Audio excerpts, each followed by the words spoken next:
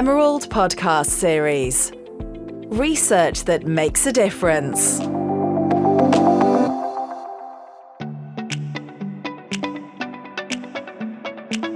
Hello everybody, welcome to the latest Emerald podcast. We're here today to talk all things research impact and specifically to talk about a new book that's coming out called The Impactful Academic. With us we have the editor of that book and two chapter authors. So I'm now going to pass over to my guests to introduce themselves, and I'll first pass over to Dr. Wade Kelly from Monash University. Thank you so much for introducing me today and welcoming us to the podcast.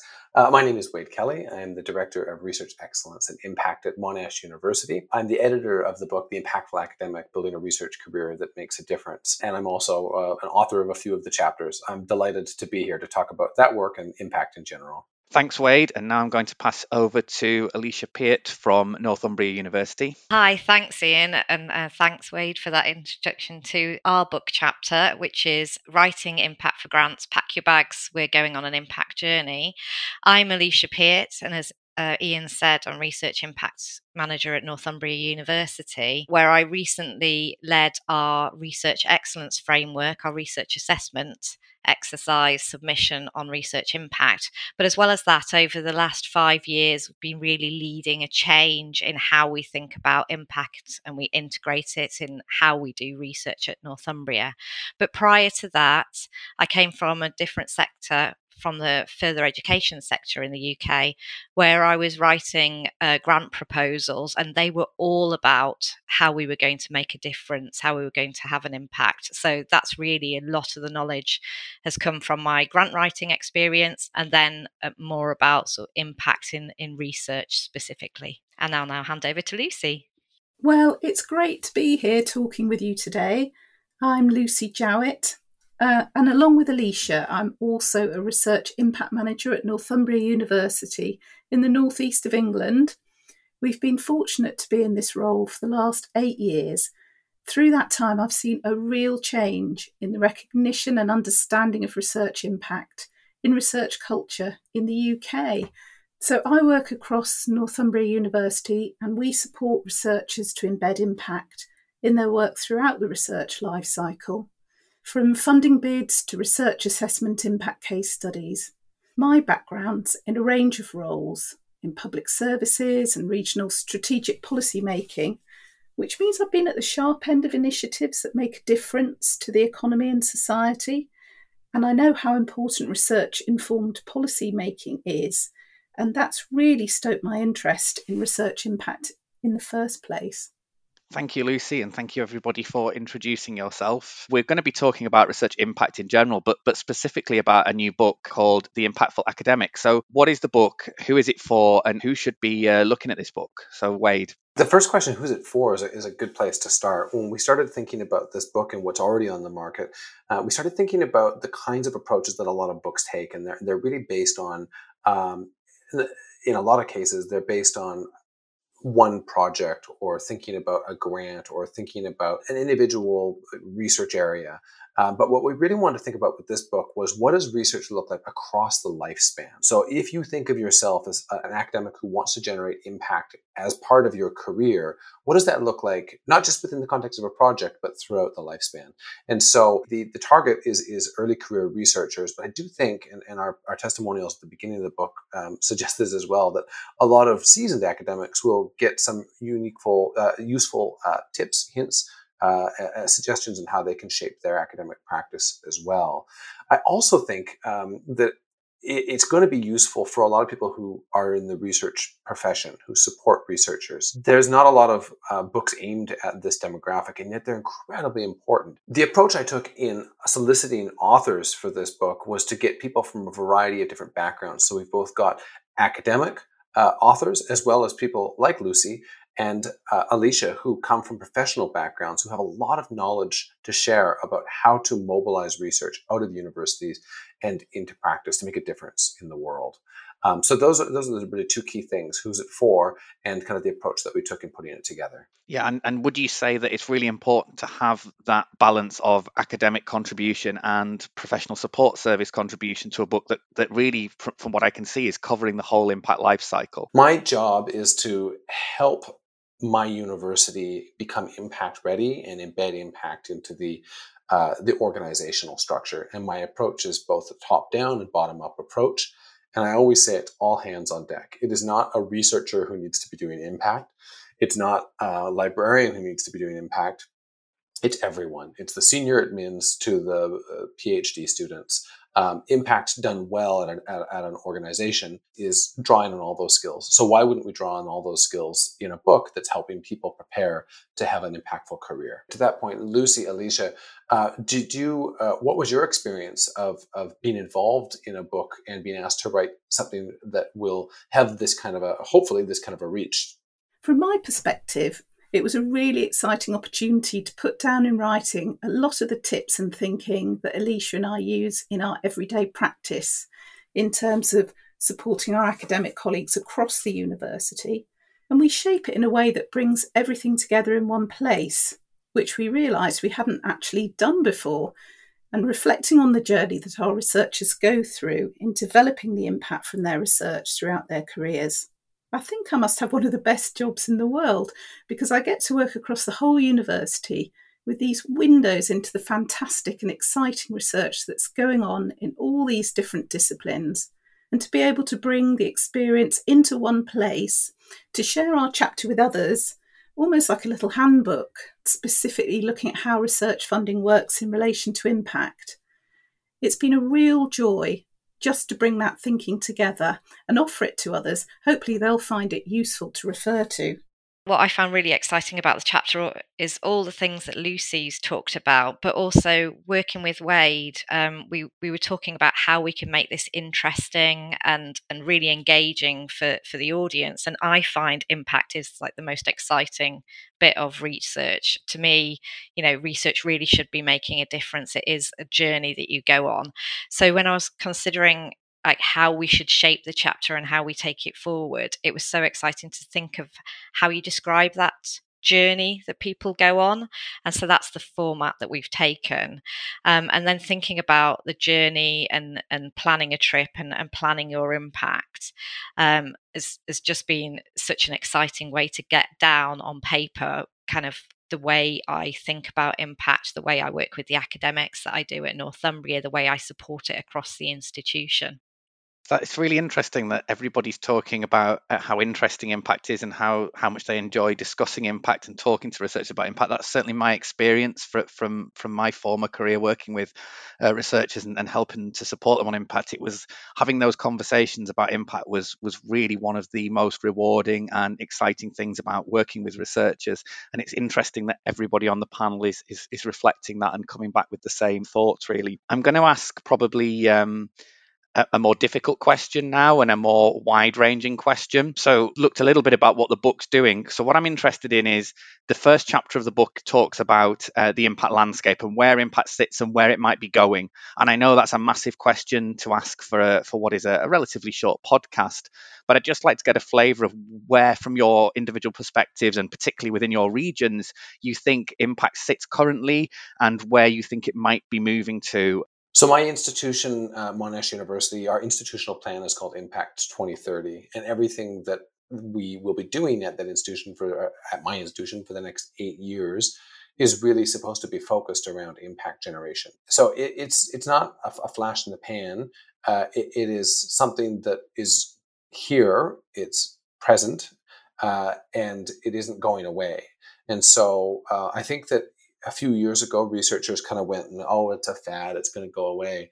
And then when I talk with researchers about global trends, I try and impress upon them that this is not new, that places like Canada, they might have been calling it something different. They might have been calling it knowledge mobilization, translation, synthesis, exchange, whatever. In the States, they might be calling it broader impact. Some of these things have been around for 20 some odd years.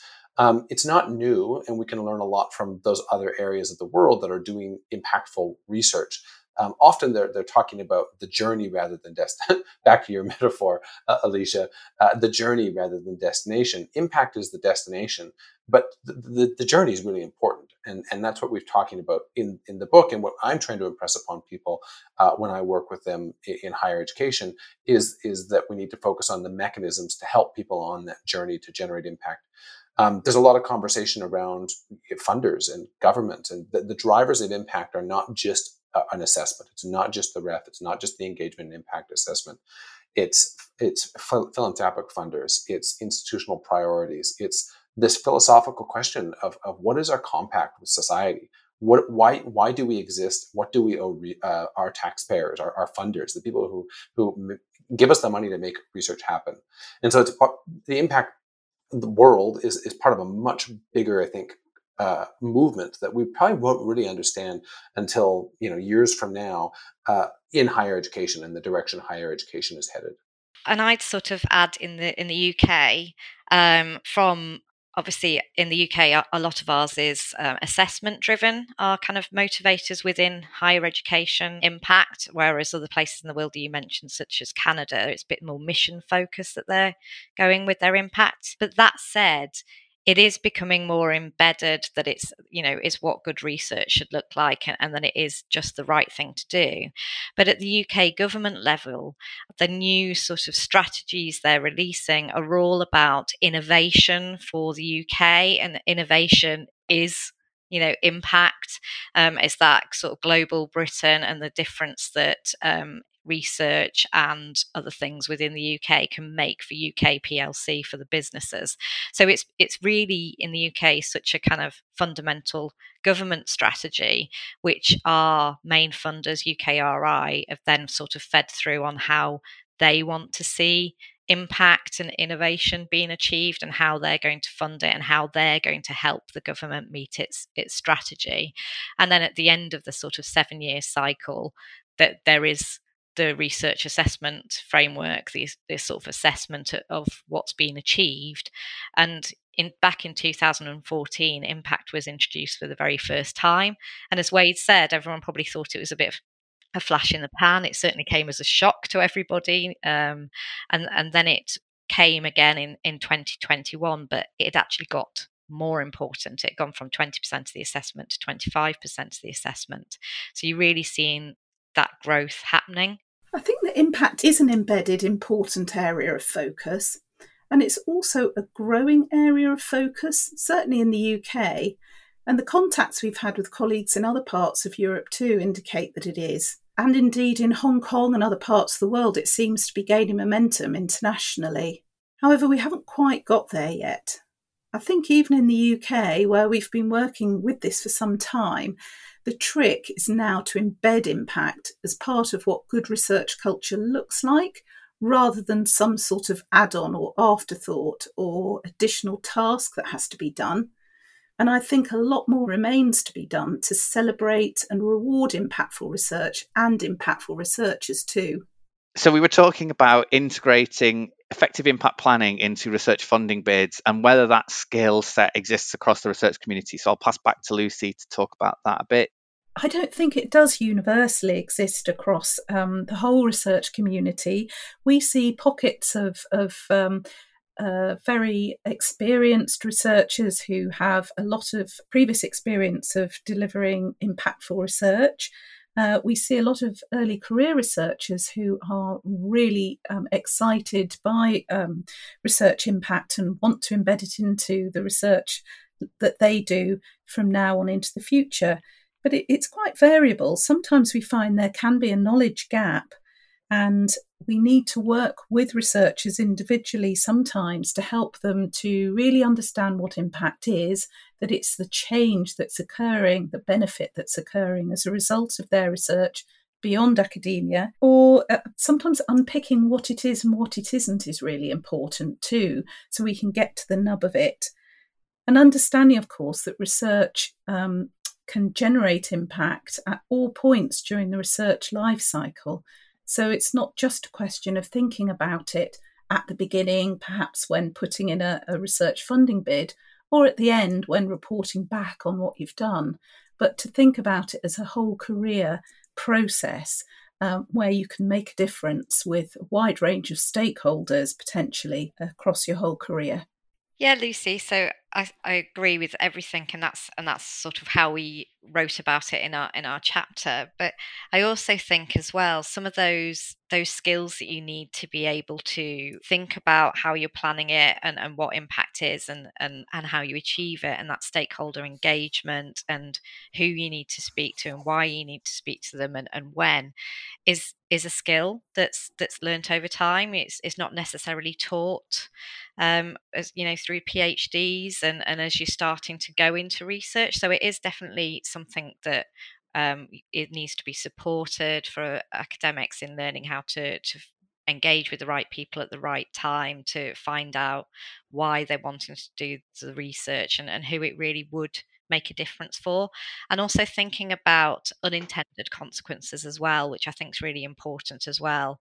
There are cases where it hasn't been considered about what the possible negative impacts could be of that work by not speaking to the right people at the right time. So really is important to kind of think about it in the round.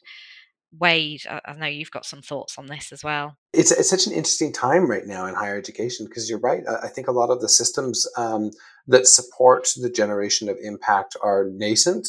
A lot of the research training is new, and we're kind of still building those skills. A lot of the skills that are required for impact exist in other areas of the university.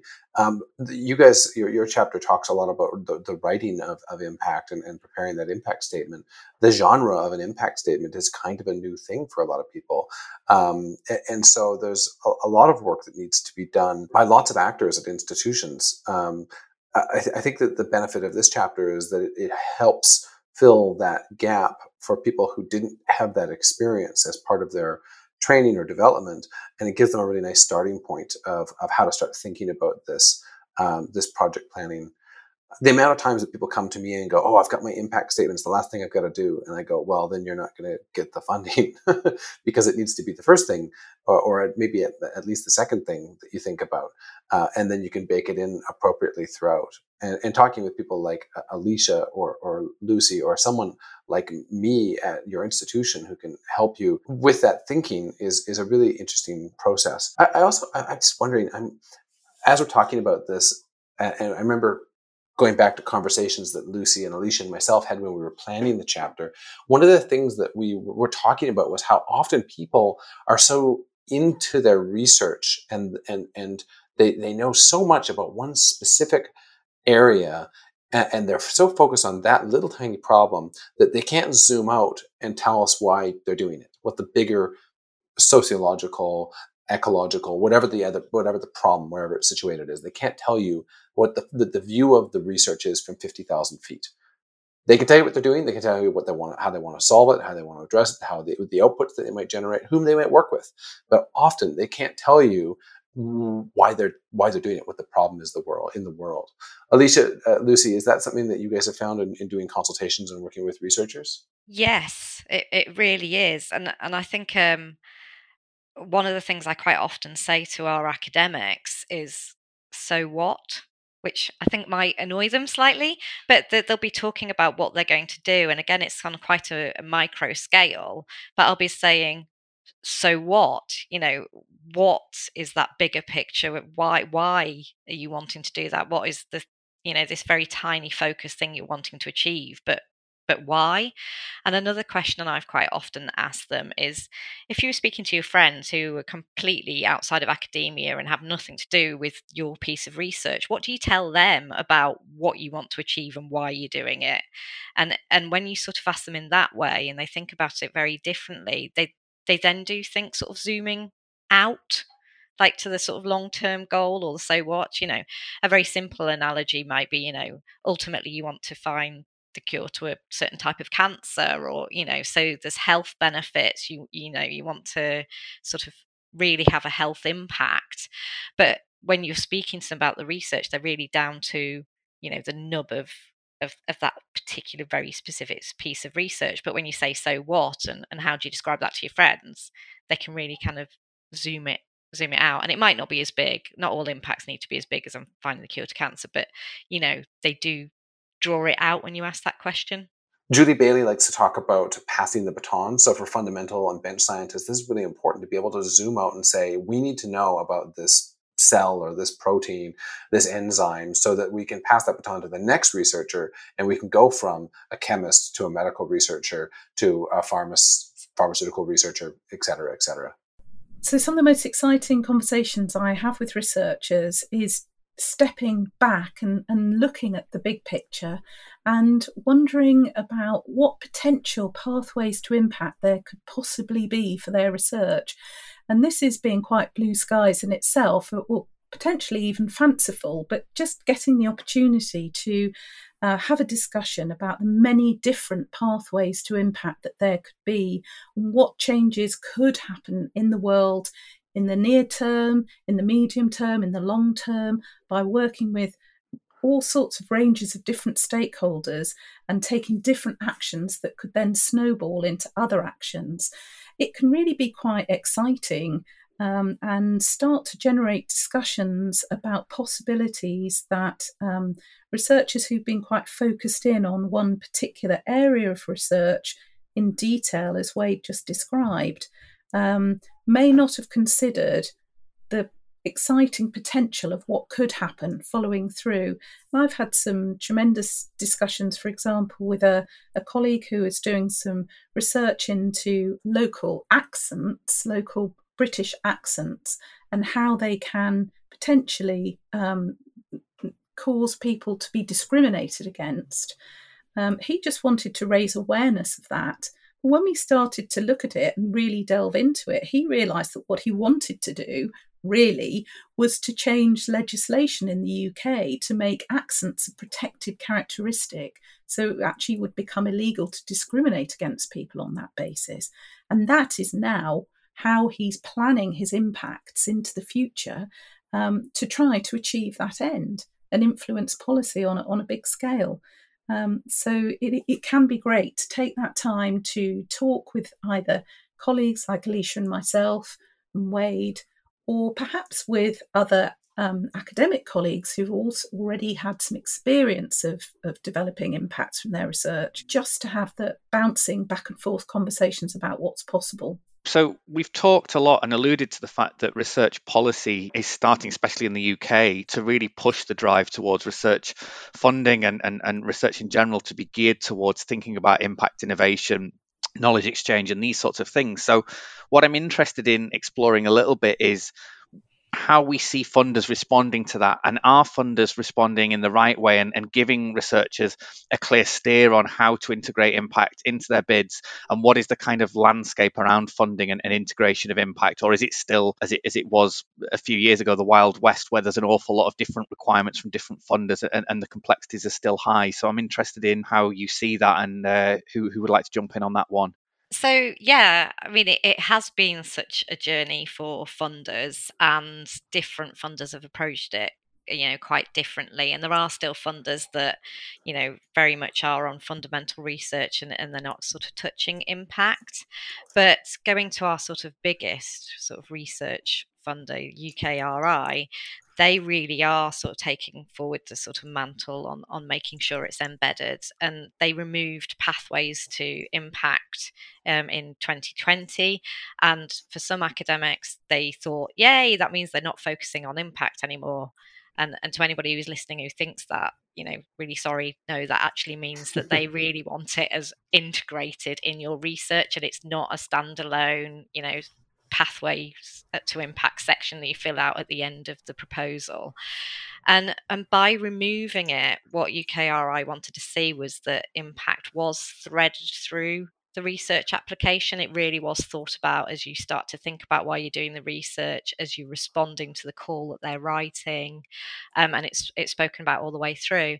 Now, UKRI have just completed their survey, and I think we'll be seeing the results of that soon, where they were asked, they went out to UK academics and professional support teams and asked, how do we think that's gone? And we wait to see their results. But certainly from my point of view, I think they'll find that it's probably not gone quite as well as they maybe thought it had, and there was possibly lots of comments about needs to be more communication and making it much more specific that impact still is fundamentally important to a lot of the calls that they do, and a lot more explicit advice and guidance on how to do it. I think the other thing as well is some of the different funding councils within UKRI speak about it slightly different and have slightly different guidance and slightly different toolkits.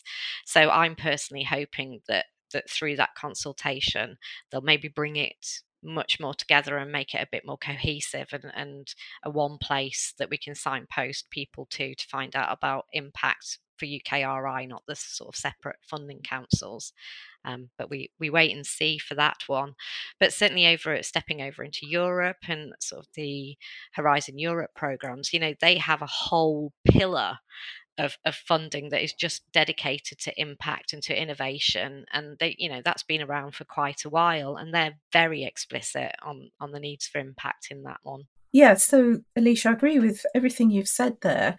And of course, there are other funders who are very mission specific, for example, charitable foundations and so on, who wish to see their investment aligning with their strategies and goals to make a difference to what they've been set up for. And in those cases, it's usually very explicit about what they expect in terms of impact coming out of the research that's being conducted, funded through their money. Because, of course, they want to ensure that their funding's making a difference to the reason that they're there. In chapter 1, I talk about how there's lots of different definitions of impact. But the important thing for researchers to know is what their definition of impact is, and then fitting that within whatever the definition of the is provided by the funder. In Australia, we've got a couple different big research funders. We've got the ARC, the NHMRC. We've got the MRFF. Those are kind of our Cat 1 grants, or what those are called. But then we've also got tons of philanthropic partners. We've got industry partners, other government bodies, state government. All of our internal grants have an impact requirement as well. The definition of impact is inconsistent. And that's seen as difficult for a lot of people. And I don't think it's honestly going to get all that much easier. And I think that's okay. I think it's about knowing where you're applying for, what the expectations are, and being able to write to that genre. So writing for a Rotary Club grant is going to be very different than writing for a major Cat 1 grant. It's just being able to understand what they're asking for and giving that to them. That's basic grant writing, I think. And for some reason, we think that impact is different somehow. I totally agree with that. I mean, any application you're going for research grants, it really does come down to the criteria and the specific grant. The call that's in there, what their aims and achievements. They're quite specific about what they want as their outcomes and their outputs, and the impact is the outcome at the end, and they'll be quite specific about talking about that, and that's what you need to be looking for and aiming any application for that. And in the chapter we talk about there being no boilerplate text, because you can't just copy and paste, you can't just sort of do the same thing and just send it to a different funder. It really has to be specific. And all of them do have different aims and objectives, because it's what they're wanting to achieve, what they want to see happening from the funding. I mean, it's interesting that you talk about the idea that there isn't a boilerplate text, Alicia, because I just wondered where that came from. Because if you think about research applications and applying for funding, it's kind of obvious that every single research application has got to be individualized and met and delivered to the funder's requirements, and also the particular research you're planning to carry out. So I just wonder where this idea around there being a sort of standardized thing for impact comes from, both for funders and for impact assessment as well. I don't know where the idea comes from, but I certainly know that it's it's something I'm regularly asked for. And even in my experience when I was writing the funding applications that weren't specifically research, it was constantly like, can't we just copy that section from the previous one? Is there not a standard template I can write up? And it has copied over into Impact. Can you just send me somebody else's example and I'll write it up? I don't know why it happens that they kind of think that it's a template and you could follow it, or you could have boilerplate text and you just copy and paste it. I think it comes with everybody when you're busy, and you've got a lot to do. When you read the guidance, you think, "Gosh, there's so much to write about in this. Can I shortcut it?" But unfortunately, you can't shortcut it because it is so specific to what needs to be achieved, how you're going to achieve it, and for Impact, specifically, it's what is that final destination that you want to get to, and how you get there is very, very different for every sort of funding call you're putting in for, or what your long-term aims are and who you're passing the baton to. And going back to when we were talking about, if Impact for you is passing the baton along, what are the needs of those people that need to pick up the baton? It's kind of like how if someone uses the same generic bio all the time, at some point it's just going to not fit, and you're going to look at it and go, why did they give me this generic bio that is not related to this community conference at all? And they're just talking about how they did an internship at, and some time at Harvard and so on. Well, it doesn't read well. And so why would you do that with Impact? It's the same situation as far as I'm concerned. Yeah, and I'd also say it's a bit like job applications. You always see where they say an unsuccessful application is where you've just submitted the same application or the same CV and you haven't tailored it to the requirements of the job role you're applying for. It's the same thing here. It needs to be so tailored to what you're applying for. Yeah, I completely agree with that. Tailoring is really important. And I think going back to why boilerplate text, given everything that's already been said, I think it also shows a fundamental lack of understanding about what impact really is, and that when you're working with your collaborators and stakeholders, it's critical to plan the best ways to engage with them, and that will change and vary depending on the circumstances.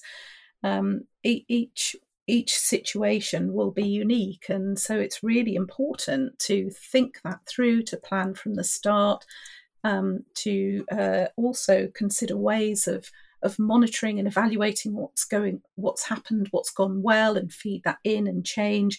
And so all these things amount to needing to be very tailored, to use that term, each time you write that funding application. And I can tell you, as someone who's reviewed impact statements and grants, it's very obvious. It's very, very obvious when the impact statement is either boilerplate, it's recycled, it is not bespoke, it's been left to the last second. It's very, very obvious. I'm interested in something else around kind of funding bids and kind of following on a little bit from the conversation we've been having. But I'm interested in thinking about the fact that obviously impact is about how our research could change the world or could make a difference in the world. And we've had some great examples in the discussion so far. But I'm just interested in whether you think there is a temptation for researchers to either overpromise their impact, going back to that idea of a job application and a research application being kind of similar, and kind of overpromise the potential their research can have to make that difference in the world, or go the other way and kind of under-promise on what their impact is in the fear of kind of failure of delivery, or in the hope that they then don't have to carry out some of those wider engagement activities. I just wonder where you think that sits currently, and is there a temptation to do either, or are researchers kind of pitching it right at the minute? I think either of those can potentially happen, but what we tend to find is more of an issue is researchers perhaps planning well what they'd like to do, but then not costing those activities into their research funding bid. So when they come to actually want to deliver those activities with their stakeholders, they don't necessarily have the resources to do that. But they are under pressure to do it because it's been part of their approved funding bid, and that can cause real problems. So I think the move on behalf of the UK research councils to indicate that there's an expectation of at least 10 to 15% of spend within a research grant should be spent on impact has been very helpful in encouraging researchers to think carefully about actually costing in the work that they're going to do so that they can deliver it. Yeah, and I'd also say I've seen examples of under-promising because they just haven't considered it and thought about it and really, thought what that impact could be. Over-promising it, as in it's not achievable in the time frame. It's really gone for the big picture, but not talked about what's achievable, within the grant life cycle. Because you can talk about the end aim, but as long as you're very clear about what you're going to achieve from this. But the other thing I've seen is completely misaligned, where they're talking about the impact. I suppose this is overreaching, the impact they're going to achieve, but the route they're going to get there just doesn't match up. There's completely no alignment. So there was one that I was supporting where they were talking about it was to do with computer sciences, and they were going to develop a piece of code that would be used by these companies, and these companies would take it on and integrate it into their business and make loads of money. Their pathway, where they talked about how they were going to achieve that impact and what they were going to do, was they were going to do a hackathon and a school event and engage school children and teach them about coding. And reading that bit, you can see there is no way you're going to achieve businesses wanting to sort of use this code or even know you've made this, amazing piece of code that they want to use through a hackathon and a school outreach project. So when we changed the conversation and started talking about who are these companies that would want to use it, how do you know they need to use it? Have you spoken to them that this is a need? We then, thought about who are the gatekeeper organisations that could work, could help them answer that and find those companies, because it turned out they didn't even specifically know the organisations that do need it or how they'd reach them. So then we took it back to who are the gatekeeping organisations, and then rewrote the bid to be about, the research was going on, but how they were going to engage the gatekeeping organisations and these ultimate, stakeholders that they want to be using it eventually in the research in order to eventually, hopefully, them have done something these companies want to take on and use in their product. One of my frustrations that I always badger on about is when people say we will have an impact on policy by working with policymakers. And I always go, well, who are they and what are the policies? It's just nonsense. And a reviewer reads that and goes, well, they don't know what they're talking about. They don't know what policies exist and they don't know who the policymakers are. So I would send a researcher back and say, you need to do some investigation. You need to take a page out of Alicia's book here and find out who are the gatekeepers, who are the organizations who possess this knowledge, and how can we mobilize it into that space. So for an example, I work with quite a few physiotherapy researchers in my previous job. Lovely folks. One of my consultations with one of them, I asked, how are you going to get this intervention that you've got evidence, or you think you will have evidence is going to be successful? How will you get this into practice? How will you get this intervention into practice? And the individual goes, well, we'll work with policymakers. No, that's not going to do. We're going to get it into clinical guidelines. Okay, well, what does that look like? How will you do that? I don't know. Well, if you don't know, you can't promise it. So if you can at least in the grant say that I understand how professional associations work, I understand how clinical guidelines are adopted and how stuff gets in them, the approval process, etc. And if you can tell the person reviewing the grant that you understand that whole process, that you even better know how to engage with that process and know people who are involved in that process, it's a lot more likely that what you're actually promising is realistic and achievable. I'm smiling at all these examples because they all ring very true from my own experience as well. I have one final question for each of you to answer, and I want to play a little game.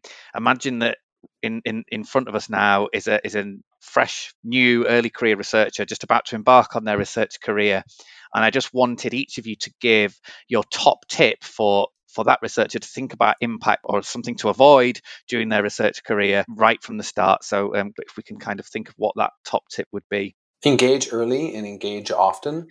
I work with PhD students all the time. I gave a talk about this last week. During the PhD, it is not a very reasonable expectation that you'll be generating impact. Learning how to do research is often what the PhD is about, but you've got this golden opportunity, this perfect time to hone your engagement skills. And so being able to do public talks, do 3-minute thesis, visualize your thesis, learn how to engage with various different stakeholders, join professional associations and academic associations. But this is an opportunity to hone those skills that are going to be required to really generate impact down the road. Wade, that's absolutely great advice. And I think with that, with honing your networks, it's also about finding out how you get support and advice within your organization. So there are so many people that can help you with impact, can help you with engaging, can help you to understand who are the right people to engage with at the right time. You're not on your own in this journey. So, really learning about who in your institution can help you, who within your networks you can speak to outside of the institution. So as you say, signing up to those professional bodies, those other organizations, but sort of really looking into it and learning about it. And your organization will also deliver probably a lot of training about engagement, about stakeholder mapping, about what impact is, about how you plan for it, about what the difference is between the journey, planning for impact, and the destination. And another really important thing, certainly in the UK, is also learning about how you know you've arrived at your destination, how you evaluate the impact you've achieved. And that's another skill that you may have learnt through your PhD, because that is, evaluation is fundamental in the type of research you're doing. For others, it might be completely outside your discipline. So, kind of learning about how you evaluate, how you know you're making a difference, how you know you've achieved what you set out to do, is a skill that'll take quite a long time to hone and build in. So start finding out how you learn about that, as soon as you're setting off on that journey. So I think that planning for impact all the way through your particular research project and through your career is what I would advise.